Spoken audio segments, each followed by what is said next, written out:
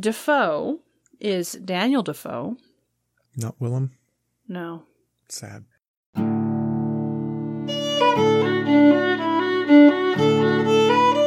Welcome to Charlotte Mason Says. I'm John Schindel, here with my wife Crystal. Join us as we read and discuss the Home Education series.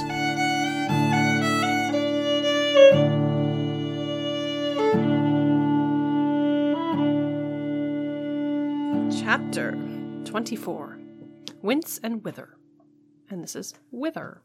So this is part 2. Last time we talked about the last chapter, which was whence. And looking up the definition of whence, it was looking at the past, where we came from. And whither is where we're going. What we're doing next. The location where it is going? Location with which it is going. So she's talking about, based on our past, based on what we know, what do we do now? Right? Yeah. I had a really hard time with this chapter and understanding what on earth she was actually talking about. I think part of it had to do with the fact that she cut her talk in two and had to find a page break to make it 2 chapters. Or, I guess, 2 parents' review articles. I could see that. And so, look, I had to read it a number of times and then, write my own outline for it to get a grasp on what was happening. So this is one, I don't know if you looked in the back, but this is one that the appendix questions are actually pretty helpful. They're not just the headings.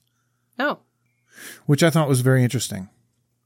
So what I got, just kind of as an overview, is backing up to the last chapter, a lot of that was talking about actually the education system and where that was and where it went, as well as children and how they were viewed. Okay. And so this didn't jump straight into Wither for me. It took until about page 261 to get to Wither, in my opinion. Mm-hmm. And so then she's talking about both the physical and the spiritual evolution, and then what wisdom is and how that relates to children. Mm-hmm. And then she gets into where we're going and how we're changing things up. That's the kind of outline that I got. So we had a pastor in Albuquerque who liked to break down passages in the Bible, especially in the New Testament, in the letters, into 2 different categories. Things were either indicatives or imperatives. The indicatives are things that indicate something. They're truths. You speak a truth. The imperative is, what do you do based on that truth? So you first say an indicative, and then you say an imperative. It's a truth, and then what do we do about it? Mm-hmm. And it seems like this chapter breaks down pretty easily, right where you said at that 261 page mark, about halfway down, where the first of it is those indicatives. Like, these are truths about people and children and how they learn. Mm-hmm. And then the second part of it is, okay, so because we know that those are true, what do we do? How do we teach our children? Okay. And so what I saw is she gave 5 imperative statements on what we should do to train children in the second half of this chapter. And we'll get there. But first she talks about the sciences, that we are to train children to observe. She talks about the arts. We're to train children to appreciate art and create art. We'll get there, but you're doing it now? I'm going to go through real quick. Okay. Because it's where we're going. Children should learn to care for books. And as a part of caring for books, they should be given good books and not twaddle. And then children should be brought up to live for all men. They should have a concept of charity. And then She says in the last year, children should not hear of imposters. And I'm not quite sure what that means. I'd like to dive into that when we get there. But then she also moves into service some more after that. So she has five imperative statements of what we should do to train our children to grow into adulthood.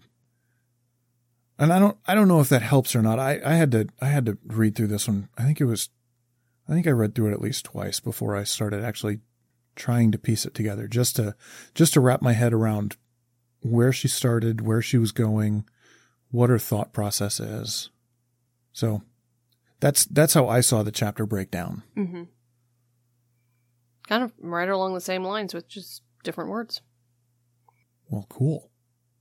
That means after enough studying and tearing it apart, we came to the same place. Yeah, we seem to have come to the same place, which is good, I think. We're reading the same thing, so... Yeah, well, it doesn't always mean you get the same thing out of it. See the Bible. Very true. Yeah. Okay, so, chapter 24. The physical and psychical. Psychical? I think so. I'm actually, we were recording this out of order this time, and so I haven't gone through and pronounced all the words.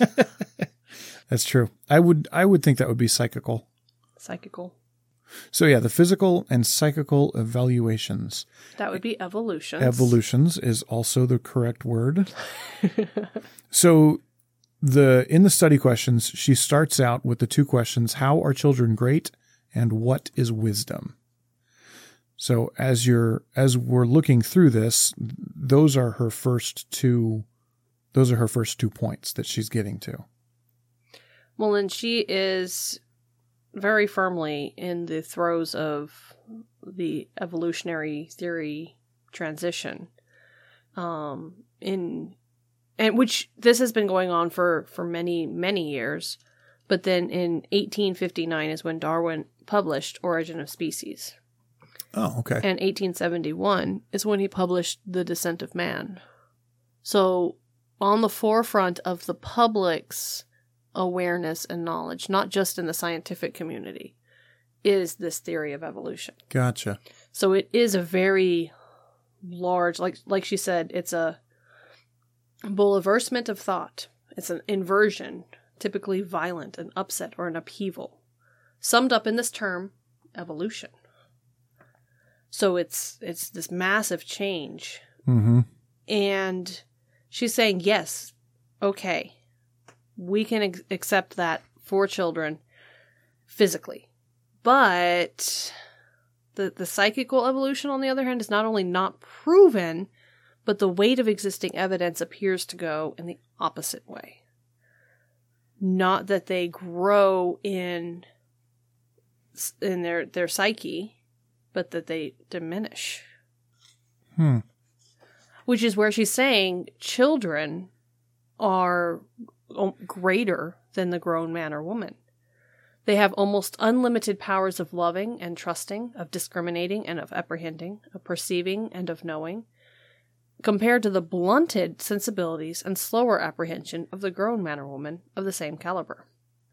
So we don't think of gross from less to more or from small to great, but the spiritual life is a little different. Because as you grow, you go through a dulling of all of those things. Mm-hmm. Interesting. Which, goes back to where Jesus was saying you need to be like a child. You need to become more like a child to understand things. Right, because as we grow, we become cynical. We want clear and precise reasons for what we believe. We don't want to trust without absolute certainty that what we're being told is correct. Mm-hmm. And she sees that as a strength of children. Yeah. And again, goes back to the Bible and says, he grew in wisdom and in stature. So she differentiates between intelligence and wisdom, mm-hmm. where intelligence is, she doesn't define it here. She doesn't, but you typically define intelligence as knowing things. Yeah. So it's not that children increase in their intelligence, their capability of knowing things. Right. But they do increase in wisdom, in knowing how things relate to each other. And this was interesting. She broke down wisdom as the recognition of relations. The first one was time, space, and matter, so natural relations. The second was love, justice, and duty, or moral relations. The third is our own being, our mental relations. And then the fourth is our relation to God, or religion. And we learn that little by little in that order. Mm-hmm. So I looked back to the principles, and her principle 13 is where she talks about, or where she says, education is the science of relations. That is, that a child has natural relations with a vast number of things and thoughts. So we must train him upon physical exercises, nature, handicrafts, science, and art, and upon many living books. For we know that our business is not to teach him about anything, or not to teach him all about anything, but to help him make valid as many as may be of those first-born affinities that fit our new existence to existing things. So in this translation, or to paraphrase, education is growing in wisdom, not applying intelligence. Right. Not teaching him everything, not giving him intelligence, but helping him grow in wisdom to make those connections. Yeah, and that makes sense. And with that comes, and she talks about this in a little bit when she starts talking about books, all men are interested in science. We'll get there, but she says the knowledge of nature which we get out of books is not real knowledge. The use of books is to help the young students to verify facts he has already seen for himself. Mm-hmm. So as you're making relations between things, you're learning about them. And then you can learn the specifics of them and gain the knowledge of those things, I guess. I don't know. So she says that there are differences in the measures of men is evident enough, but it is well that we should realize the nature of these differences, that they are differences in kind and not in degree, and to depend upon what we glibly call the laws of heredity, which bring it to pass that man in his various aspects shall make up that conceivably perfect whole possible to mankind. Possible to mankind. Wow, reading is hard right now. So I'm not quite sure where she's going at here, other than that people are different than other people. I think it's a contradiction to a popular belief of the time. Because looking on it, this is quite a different thing from the notion of a small, feeble measure of heart and intellect in the child that grows by degrees into the robust, noble spiritual development. So this is, again, back to that first page, the physical and psychical evolution. And so he's saying that the child goes from small and feeble to robust and noble. And she's saying, they're different, but in kind, not in degree. So it's all there, but different. Okay. Maybe. That makes sense. I mean, that makes as much sense as anything else here, especially since she does seem to be contradicting the prevalent thought of the day, in that a children's psyche will develop on an evolutionary line. And so therefore the heredity is all that matters. Mm-hmm. She, through past writings of hers in this book, she's already decried that notion, that who you will become is based on what you do, what you learn, what your character becomes, not where you were born, who you were born to. And while it has an effect, it's not the major effect. Or at the very least, it's not the only. Mm-hmm. It's not the only thing that affects who you will become.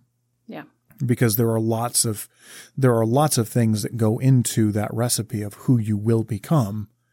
That yes, heredity is a part of it. Yes, where you grow up is a part of it. Yes, your education is a part of it. All of these things play a role in who you will become, and none of them is the only reason that you will become who you will be. And so I get the feeling that she's trying to decry that notion of heredity here, saying that no, people are different, but people are different because they are, not because of their parents or their race or their culture. Those are differences, yes, but that's not what makes people different. Mm-hmm. At least in terms of wisdom and intelligence. That makes sense. Yeah. Well, and I think the other thing that she's going for here is that all people can learn the science of relations. A child can learn how to relate things, and a child will learn how to relate things. Mm-hmm. And then she goes back to, what do you consider a child? So this goes into, again, one of her very first principle is children are born persons. Mm-hmm. And both this chapter and last chapter have been very much harping on that concept of personhood. Right. This is last chapter. We find the children with intelligence more acute, logic more keen, observing powers more alert, moral sensibilities more quick, love, faith, and hope more abounding.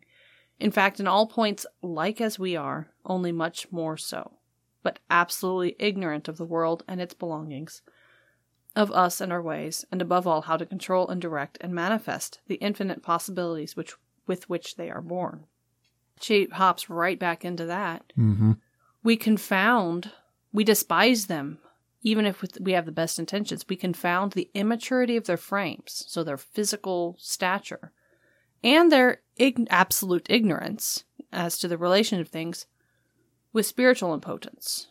Whereas, again, the intellectual power so keen, moral sense so strong, and spiritual perception so piercing, as in the days of childhood. So, again, because we look down on them as smaller and less than, we as a general term, we miss the fact that they are just as intellectual and intelligent and perceptive as we are, if not more so. And all they're missing is they have an relations. Absolute ignorance to the relation of things. And so it's harped upon again. She starts there, and so then what does she say after that? She says, based on the fact that children, they do have intellectual power and moral sense and spiritual perception, then what do?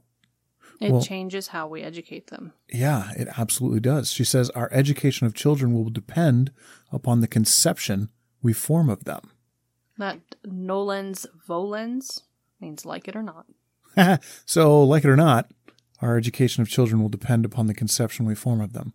So if we think of children as dim-witted, slow creatures, then we'll teach them and they'll grow into being dim-witted, slow creatures, because that's how we will treat them. There's a couple of anecdotal studies in the system, the testing system in Britain. You know, you would test and then you take your cream of the crop and send them to the higher schools. Mm-hmm.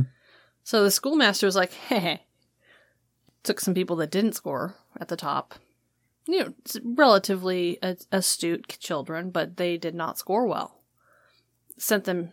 Fudged their scores and sent them on. And they performed just as well or better than the kids that had scored at that top level because they were held to that standard. They rose to what they were being... Oh, interesting. What was being expected of them. Interesting. And it's you rise to the level that you're expected to meet, to hit. Well, and a rising tide lifts all ships. Yeah. So even if you're at the bottom of the class of ridiculously intelligent people, you're still a part of that group of ridiculously intelligent people. And who you surround yourself with influences who you become. Yeah, absolutely. So our view of children influences how we teach them and what they become. Yeah. Not to put any pressure on anyone. So she says, okay, now that we have settled for ourselves that both we and the children alike live for the advancement of the race, We settled that when? And where? Where were we talking about that at all? So she didn't talk about it here, I don't think. No, I think she does talk about it here. She says, if we regard them as instruments fit and capable for the carrying out of the divine purpose in the progress of the world, we shall endeavor to discern the signs of the times, perceive in what directions we're being led, and prepare the children to carry forward the work of the world by giving them vitalizing ideas concerning, at any rate, some departments of that work. So that seems to be... Well, okay, she mentions it. Yeah. But this having settled it, sounds like she's just spent 20 minutes talking about the advancement of the race. And the fact that we and the children live for that. Where it's only a sentence. Yeah. And it's only a tangential sentence, too. This is not where everything was going. Yeah, I thought this was also kind of an aside. Like, yeah, by the way. And it works. I mean, it makes sense. Well, it's something we talked about early on in the book. Oh, it's her transition sentence. That's what it is. So now that we know that they're fitted to receive the ideas for which is the inspiration of life, we must next consider in which directions we try to set up spiritual activities in the children. Yeah, I feel like it was a little abrupt, and an editor would have looked at it and been like, no, you need to rewrite this so that it makes sense. Possibly. What's interesting, though, is I think in this direction of spiritual activities, I don't think she's talking about solely sacred things. Mm-mm. Because this spiritual activity is the transmission of ideas. Right. So it's not spiritual in the sense of religion. It's spiritual in the sense of body versus spirit. Right. I think you're right there. She conflates those two words on a regular basis. She'll talk about the spirit being what moves ideas, but then she also talks about the Holy Spirit capitalizing it. And I think you're right. I think this is her talking about spirit as compared to body and the conveyance of ideas. So we need to set up activities, spiritual activities that are ripe for the conveyance of ideas. Mm-hmm. So, whence is the potency of the child? Whither is in the thought of the day. I felt like this was kind of the conclusion of what she was writing up until this point. I didn't see anything in here that struck me. It indicates the direction in which the race is making progress. And she says, basically right now that's in science. And we've talked many times about how science is and will continue to explode, both science and technology, from this point.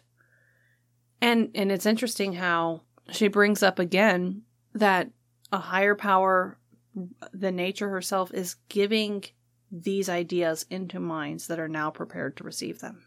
And that's how the advancement happens. Which also is another nice little transition.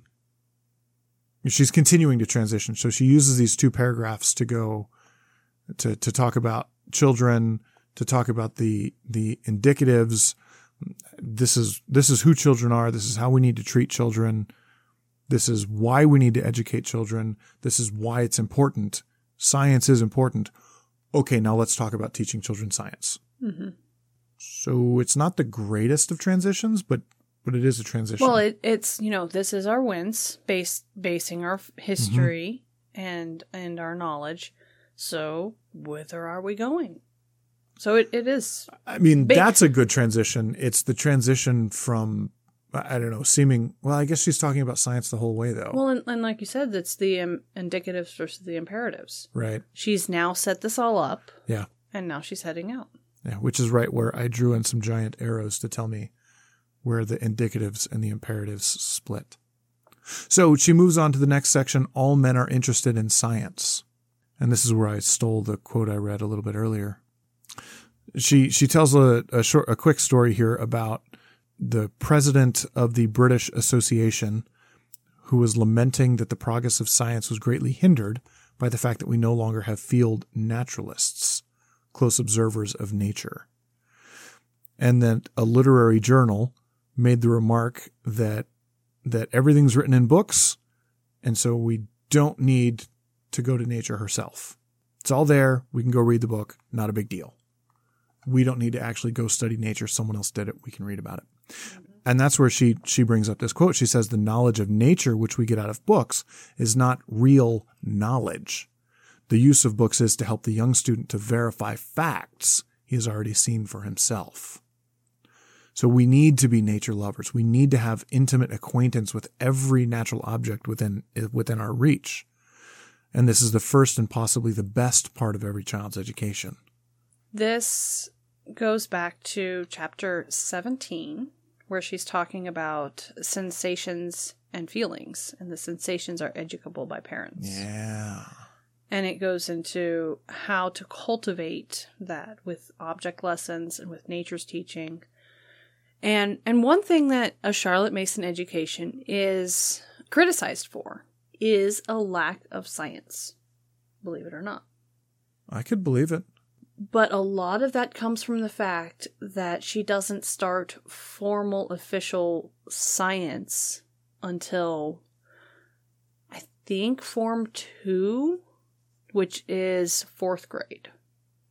So all the way up through about 3rd grade, the major source of science is through nature and nature lore and nature study and observation and these types of things, where a lot of science curriculums dive into, how and what and specifics. And honestly, I don't even know. But it's there so much earlier, whereas she delays it. She delays the formal knowledge of it because she wants children making connections themselves. Correct. And then once you start bringing up the formal knowledge of it, like she says here, the formal knowledge is verifying the facts the student has already seen, or making the picture clear. Well, and we were talking about classification the other day when she brought it up. And it's not that the child doesn't know it or doesn't know these various things, but that finally there's classification and words for it. Other people have also done this classification, and this is how they did it too. And here's the formal, agreed-upon method for it, which makes sense. How much science can a child really understand and comprehend in 4th grade, especially if they've not gotten their hands on it? Yeah. She wants to have the children be trained to observe, to be in a position to do just the work which is most needed, to be a close, loving observer of nature at first hand, storing these facts and free from all impatient greed for inferences. She talked at one point about, I think it was object lessons in that chapter, she talked about what is a better way to teach is just by looking at a thing at the dinner table and talking about it. So you look at the bread you're eating and you talk about its size and its weight and its mass and will it float, will it not float, what color is it, all of those things. Mm-hmm. And so you understand what a piece of bread is and how it relates to the things around it. And then you can learn the science of it later and say, oh, it floats because it has buoyancy, or it has air pockets. Lava rocks float because they're porous and they're light. Other rocks don't because they're dense. You can learn those terms and put scientific terms to truths that you've observed. Mm-hmm. Or you can learn that the things that you've observed are not actually quite the way things work. And so it makes sense to me that you would just have young children observe the world around them and learn how to observe the world around them. And very intentionally and carefully. Yeah. So it's not just a go look at it, which is kind of what I've been doing. So thanks, Miss Mason. I need to get better at that. Right. But it is a specific, learn, observe, write, find out what you are learning. Right. And touch it and feel it and taste it and smell it and find these properties of it. Right. And how it relates to the things around it. Mm-hmm. So she talks about... So that's her first thing. That's the first thing, is that we need to train children to observe the world around them. Backing up just slightly. Okay. She has a little bit of a poem here. The breathing balm, the silence and the calm of mute, insensate things. That is her favorite poet, William Wordsworth. I don't know if that's actually her favorite poet, but she quotes him a lot. So I just want to throw that disclaimer out there. It's a poem called 3 Years She Grew. Interesting tidbit. Yeah. I will forget that now. No, I'm just tangenting here. I didn't grow up reading or wanting to read poetry. Mm-hmm. It didn't make sense. But she's quoted this guy so many times that I might, Go find him. Go find some of his stuff. Mm-hmm. Well, that transitions us right directly into the next point. Art. Great ideas demand great art. And I like midway through this section here, she says this. She says, art is great only in perception to the greatness, right? What did I say? Perception. Wow. I'm real good at reading. Art is only great in proportion to the greatness of the idea that it expresses, while what we ask of the execution, the technique, is that it shall be adequate for the inspiring idea. So art is only as good as the idea it expresses. If you have a piece of art that's very technically done, it's been executed really nicely, it's a very technical, sound piece of art, but it doesn't express an idea, then, it's technically cool, but it's not great art. It's not high art. It's not high art. She says here. Mere technique, however perfect, whether painting or carving or musical composition, it's not necessarily high art. Right. So even the art that children do, or the stick figures that I draw, so long as they're conveying an idea, they can be considered high or great art. I don't know that I would go that far. Probably not. But that, I always had an aversion. But I mean, that's where Picasso comes in. Well, I always had an aversion to art because I'm not good at drawing things. Okay. Like, I'm good at drawing straight lines. I can draw a cube real good. My job at this point is drawing circles and dollar signs on paper because those are electrical symbols, and that's what I do all day.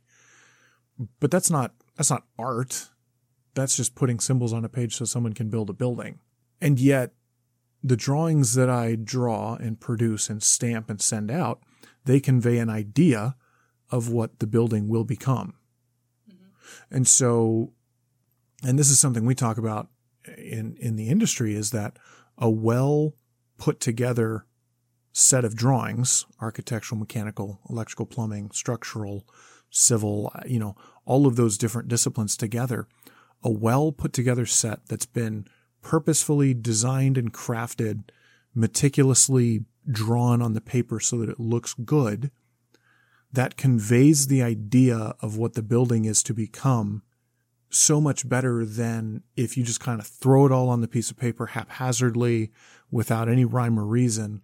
All the information is there, but it doesn't convey the idea as well as if you carefully and meticulously put it on. So even in my industry, which is, the engineering side, we could care less about the artistic side of it. But just for the simple fact of we want to get the buildings built right because it saves everybody money, we end up putting together pieces of art because it conveys an idea. That's an interesting take because I don't see that here. I see the architecture side here where we are looking at the physical, either the painting or the carving or listening to the music or seeing the building. I see that side in this section where we inspire our children with these great ideas, and which in turn creates a demand for them to create or appreciate that great art. But seeing that backside of it's really cool too. The fact that you can make a piece of art in almost any field. Yeah. Honestly, it didn't hit me until I was reading through this quote and I realized that, oh, we do that. So anyway, art is good. And like you were saying, we inspire our children with those great ideas, with art. And so keep beautiful art, keep good art in your house. And permit no pseudo art to be in the same house with our children. So art twaddle? Basically. No art twaddle. Which I'm excited. She's actually going to write twaddle here in a minute. We'll get there. We are. We'll get there. We'll get there. Children should learn to care for books. We wish the children to grow up to find joy and refreshment in the taste, the flavor of a book. We do not mean by a book any printed matter in binding, but a work possessing certain literary qualities, able to bring that sensible delight to the reader, which belongs to a literary word fitly spoken. Words are mighty both to delight and inspire. She's talking about, it's a sad fact that we're losing our joy in this literary form and just facts and theories and the latest tabloid and light reading and all of these things are starting to catch our fancy, right, and distract us. And well, you even look at newspapers from the time period or popular books. There are now. no pictures, right, and it's like just a massive page of tiny type, a wall of text. Yeah. I talk with people because I love fantasy books. I love sci-fi books. The vast majority of books written in that field are young adult books. They're written with the expectation that children are going to read them. And a lot of adults I talk to haven't read the classics or the the literature of that genre. They haven't read Tolkien. They haven't read George R.R. Martin. They haven't read A Wheel of Time. All of those books that are massive, thick volumes that contain huge amounts of plot line and world building and all of those things. People are interested in the quick hitting. The Hunger Games, the Harry Potter. Yeah, the Hunger Games and Harry Potter, where the world of the Hunger Games is fascinating to me, but the book is juvenile, which is not a bad thing. But if I'm going to read a book about the Hunger Games, like I read through that trilogy. And when I finished reading the trilogy, the only thing going through my head was, well, I want to know more about everything. I want to know the history. I want to know why these people did what they did. I want to know how Katniss fits into everything else going on, because those books, if you've not read them, they're written from a first person perspective. And so it's her story through her eyes. And she's just kind of, she's a thrust stick into the middle of everything. She's a stick in a river that just kind of goes down the river. But that's about it. She's just moved along by everything. And I want to know who the movers and shakers are in that world. She runs into a rock and starts blocking the water.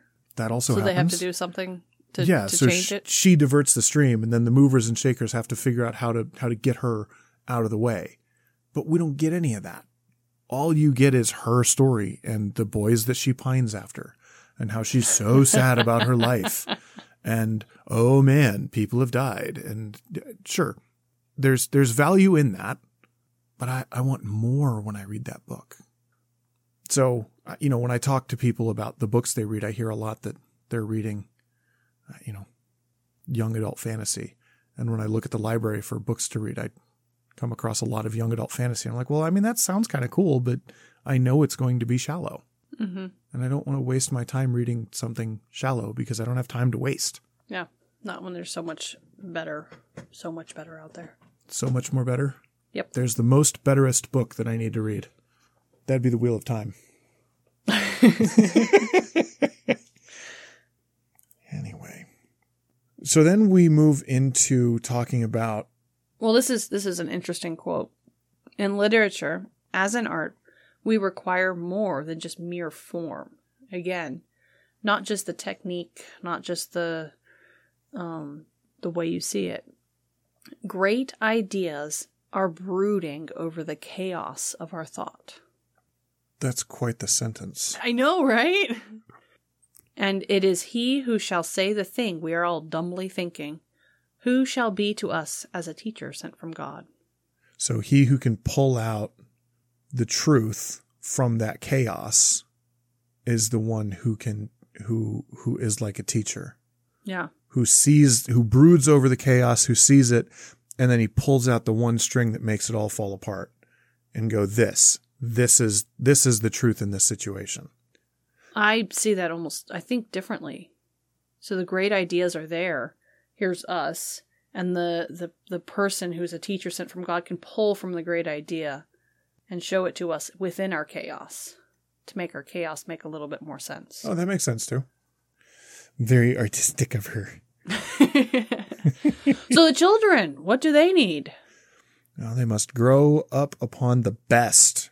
There must never be a period in their lives when they are allowed to read or listen to twaddle or reading made easy. There is never a time when they are unequal to worthy thoughts, well put, inspiring tales well told. Never a time. And there must never be a period in their lives. So even when they're learning to read. Have them read good books that talk about real things. Blake's Songs of Innocence is a collection of illustrated lyrical poetry. And he actually printed and illuminated the first ones. Illuminated? It says illuminated, but I'm guessing illustrated. Welcome to Wikipedia. That, right? In 1789, so these are about 100 years old, and there's a companion, Songs of Experience. So Songs of Innocence is more towards children or from the perspective of children. And then Experience is the other state. Interesting. And he was 1757 to 1827, an English poet, painter, and printmaker. And he was largely unrecognized during his lifetime. Welcome to being an artist. So that is Blake. Defoe is Daniel Defoe. Not Willem? No. Sad. That was my thought, too. So he was born in 1660, died in 1731. So this is almost 150, going on 200 years. He was an English trader, writer, journalist, pamphleteer, and spy. He wrote Robinson Crusoe. Oh, okay. Which is second only to the Bible in its number of translations. Wow. And apparently there's an entire genre, like the Robinson genre. I should probably read this book. Yeah, me too. Stevenson is Robert Louis Stevenson. I know that name. That's because those the poems we're reading. The Children's Garden of Verses. Oh, that's why I know it. He was 1850 to 1895. He was 44 when he died. Oops. He was a Scottish novelist and a travel writer.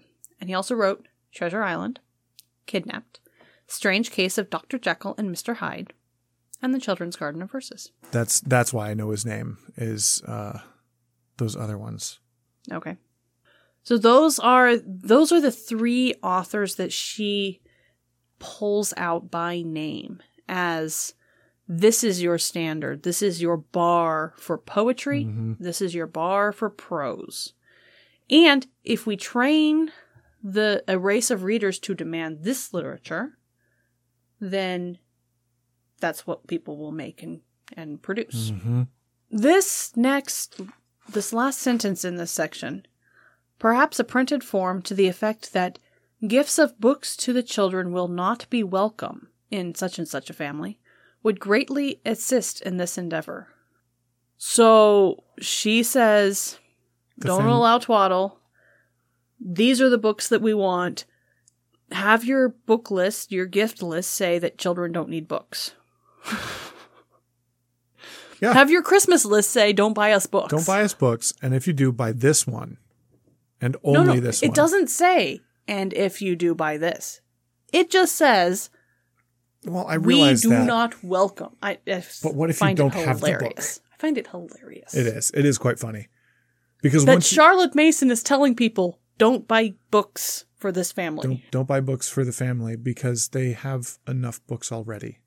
There was a question that went out at one point, and it was, if you could have, it's the dumb desert island question. If you're stranded on a desert island for the rest of your life and you can only have 5 books, what are your books? And it was an interesting thought. You can do it with movies or video games, or that's the fun one. Like, you can have one video game for the rest of your life on a desert island all by yourself. What is it? What's your choice? I have no idea. Oh. But it's an interesting thought. And the same here, like, if you can only have but so many books, well, that's what she's saying. You only need but so many books. You only need the best ones. Mm-hmm. You don't need all the books. Yeah. So, interesting thought. And no, I have no idea what my video game would be. So she moves into this next section, the solidarity of the race. And I'm not... This section felt very out of place, because it seems like what she's saying here is that if all of us read the same books, then all of us are going to be on the same plane of existence. And... or something. I don't know. I didn't get this section. I don't understand. There is a reaching out in all directions after the conception expressed in the words, solidarity of the race. We have probably never before felt as now in absolute relation with all men everywhere. Everything human is precious. The past belongs to us as the present does. And we linger tenderly over evidences of personality of men and women who lived ages ago. I think this has a lot to do with the availability of information. Oh. The fact that we can live the lives of those people back then because, printing press has been around for a while, but how cheap are books? Right. How accessible. How inexpensive, how accessible. How much can we get information to and from each other? How can we know what's happening in China or in the United States or in Africa or these far reaches? The globe is getting smaller.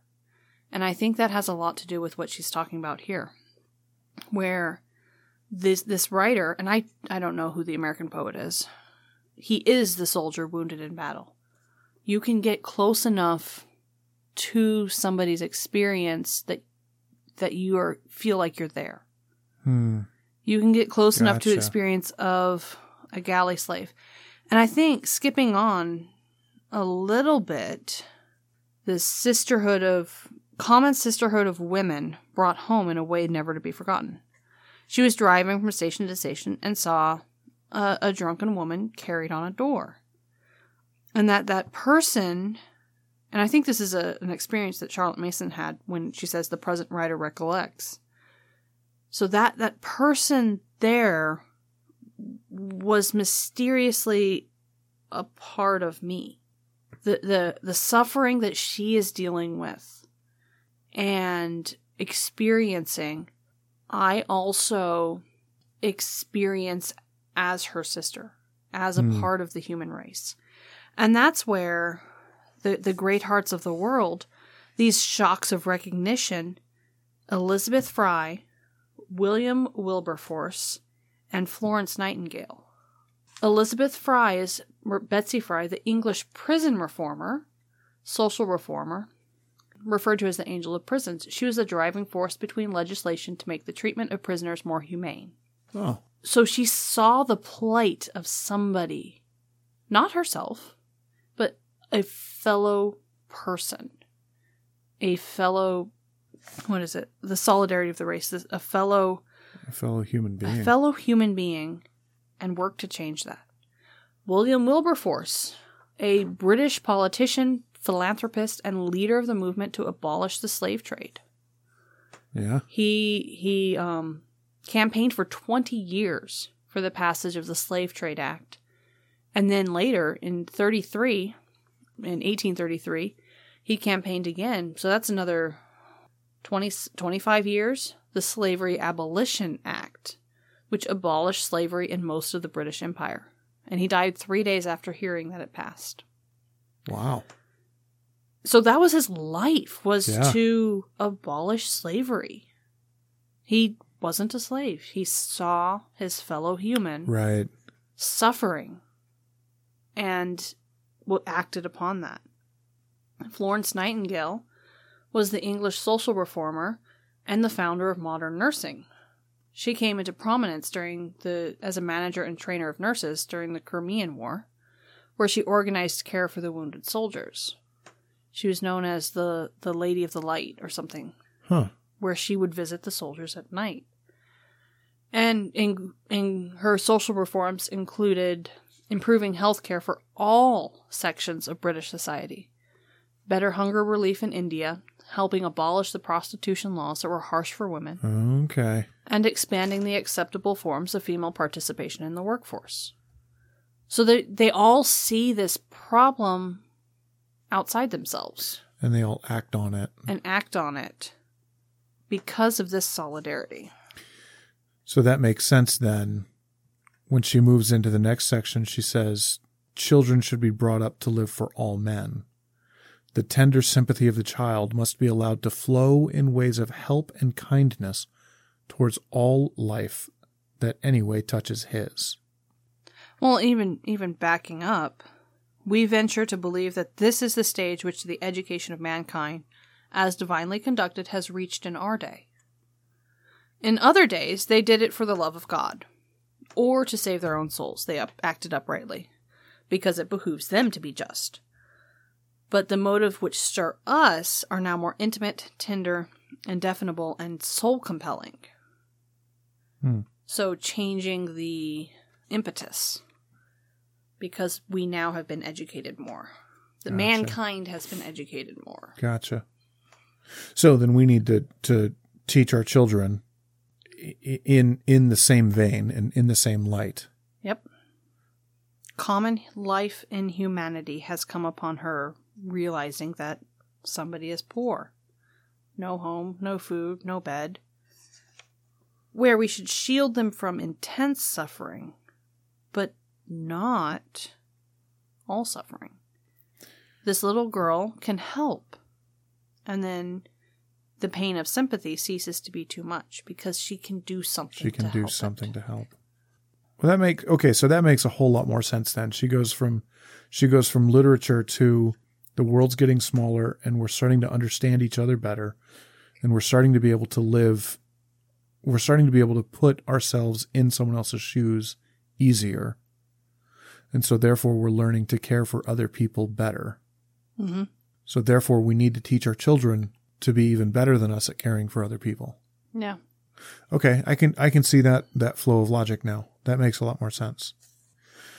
So the next section is children should not hear of imposters. And this was another one I'm guessing it's people who are pretending to be in need. Either pretending to be in need or pretending to care? Maybe. She says, let us be careful how we breathe the word impostor into the ear of a child until he is old enough to understand that if a man is an impostor, that does but make him the object of a deeper pity and a wiser help, a help whose object is not to relieve, but to reform. That reminds me of there are any number of people, panhandlers, people who beg for money, who are not poor, who, due to the place they beg for money or other situations, they actually have lots of money. And you can look it up on YouTube or I guess Google it, but there are videos of people who watch the panhandler go from the corner into a store, a fast food store or something, and then come out of the store wearing different clothes and go into a very nice fancy car. Like, well, but you were just standing on the corner saying you were poor and had no money, and you're getting into a Lexus.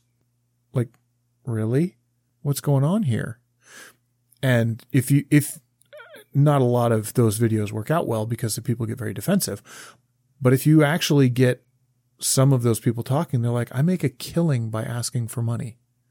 People just give me money. And so I make more money standing on a corner asking for it than I ever could trying to work. Mm-hmm. So I just stand on the corner and ask, and I play the part, which means we don't need to pity those people because they have no money. We need to pity them because they're morally bankrupt. Yeah. And that's the case where education comes in to develop the character. And that's where relief is not the object, but reform is. Right. And education. And that reminds me also, I was reading about the two very different types of homelessness.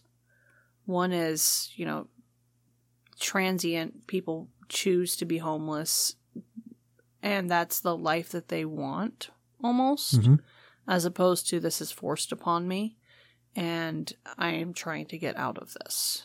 Where you can provide, the object of relief, you can provide housing, and that doesn't solve the problem. The overwhelming problem of homelessness, the mental problem. Right. Where reform and trying to get to the heart of that matter is. Because if a person wants to be completely free from financial responsibilities or the need to go to work every morning, I was reading a story about a couple who live in the parks in downtown Boise. And that's where they live. And they're an old couple who are both out of broken relationships, and now they just live together by the river in the middle of the city. And when it gets cold, they go to a couple of the shelters in town and they eat at the soup kitchens. And that's their life. And that's the life that they're choosing to live. And I don't know how to feel about that, because good for them for living the life that they want to live. But at the same time, the people who are giving to the soup kitchen are trying to help people who can't get food, who don't have the ability to make money or get food. And if you're choosing to live a life of that, I don't know. Well, and that's where it comes back to what she's saying. She says, whatever our own opinion of the world and of human nature, whatever our opinion about those people or anything, let's be careful how we breathe the word imposter into the ear of the child. Yeah, that makes sense. When they're young. Let's not let them hear us deride them under our breath. Oh, they're just an imposter. They're not really homeless. They're not really poor. Gotcha. So that connection when they're too young isn't made. When they can't understand that. That makes sense. So that's where she's going with this, I think. She's not trying to solve the problem. She's trying to help us educate and grow our children so that they will be of a culture to want to solve the problem. Well, and they're not cynical. Right. So that this girl on the last page who saw this a girl of 5 who came in from a walk distressed. She saw this person, saw the condition that they were in, and wanted to help. Right. So we don't go, oh, he's just an imposter. So this 5-year-old's going, but I don't understand. I cannot comprehend that because, reaching back. Right. They don't have that experience. Yeah. They're ignorant. They're ignorant. And you don't want to destroy that. Yeah. That makes sense. Well, and she continues on with this thought. She says, again, children are open to vanity as to all other evil dispositions possible to human nature. They must be educated to give and to help without any notion that to do so is goodness on their part. They need to learn to give and to help just because they can, because they have that ability to, not because it's going to make them feel better. I'm doing good not to help you, but because it's good for me. Right. Yeah. And it leads into how do we train our children and how do we bring them alongside of us as giving some manner of help at real cost to himself. And that's italicized, at real cost to himself. She emphasizes that. And then when he's old enough, then the object lessons of the newspapers can be brought before him. And that's again, when he's old enough to have these things. The atrocities in Armenia, for instance. It's a massacre of 1894 to 1896. And it was estimated that between 80,000 and 300,000 people died, resulting in 50,000 orphan children. So she's talking about this huge thing, and the world wars hadn't happened yet, but I'm guessing she would talk about them in the same way. When he's old enough, the object lessons in the newspapers, these massive atrocities, can be brought to them. But they don't need to be brought to the child when the child is so young as to be unable to comprehend what's going on or what to do. So let them know of any distress which would naturally come before them, and let them ease their own pain by alleviating in some way the sufferings they sorrow for. So children were not given to us with infinite possibilities of love and pity, that we might choke the springs of pity and train them to hardness of heart. It's our part to prepare these little ministers of grace for the larger and fuller revelations of the kingdom of heaven that is coming upon us. So, it's walking that fine line between how much we shelter them and how much we expose to them. Right. Well, and we want to expose to them enough so that they can learn those lessons of life. And we want to shelter them enough so that they don't grow callous to the world. Or despairing. Or despairing of the world. And that's going to be different for every child and every family and in every situation and time and location. There's no age. Notice she doesn't put an age here. No. She doesn't say, okay, at 7 years old, now you can read the newspaper. She doesn't. She says when he is old enough. And she does put ages at other things. She does. She absolutely does. Even looking at our children. Naomi really has a hard time even watching movies that have slightly scary things in them. She's okay hearing books about very scary things. But man, when it comes to a movie, she can't handle it. Mm-hmm. And so for her ability to deal with things is going to be very different from the rest of our children, because she's an individual and children are persons. Yep. Hey, full circle. Whew. So yeah, that was a chapter. It helped to walk through that with you, because that one was tough. That one was a rough chapter. That she went a lot of different places, and it did. It helped tremendously to talk through it and to walk through it. So having said that, dear listener, if you're still here, because it's now been a while, if you find that there's value in these conversations that Crystal and I have with each other, and you find that you enjoy them, let us know. It'd be great to hear from you. Or let other people know that you found value in our conversation and tell them to give us a listen. Or, which, doesn't do us any good, but go find somebody else. Read the book and talk to somebody else in person. Absolutely. And have that conversation. And find that local group or local person to bounce these ideas off of. Absolutely. I guess I should not be selfish. We want to be a substitute, another voice in the conversation, but I don't think that this is something that you should do alone. Well, and I think that's probably one of the reasons that people have such a hard time getting through these books is they're not talking about them. Because this would, gosh, even, like I said, it took me 3 read-throughs of this just to get where I was. And walking through this, there were any number of sections where I was throwing my hands up going, I don't get it. Mm-hmm. And through talking with it and working through it, we came up with, I feel like it was a pretty good. And looking up some things. And I feel like we came up with a pretty good understanding of this chapter now. I think I could read this chapter again and glean a lot more from it because I understand where she's coming from, where she's going, and a lot of the pieces in the middle.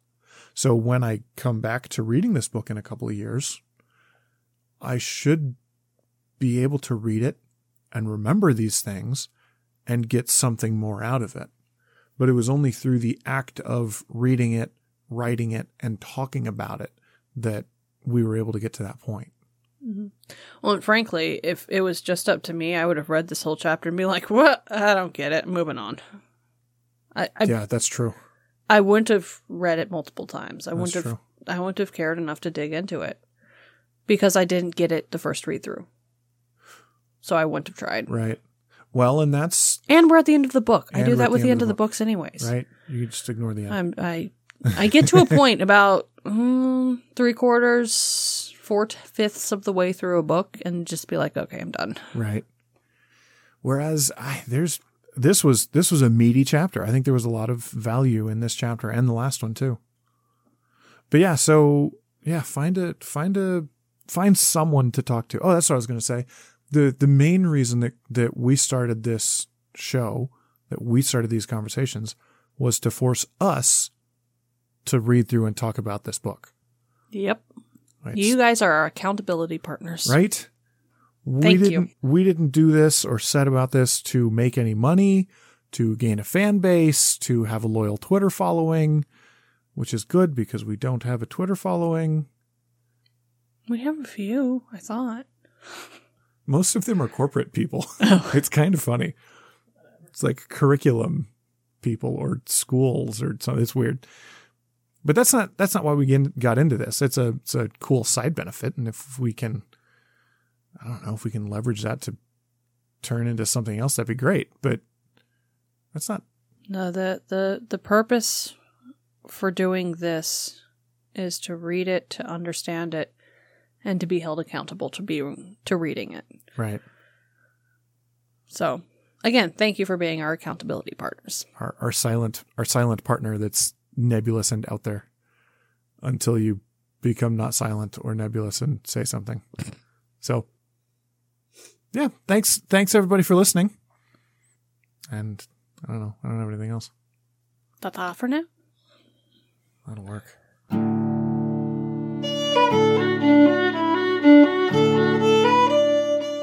Thank you for listening. Join the conversation with us on Instagram, Facebook, or Twitter.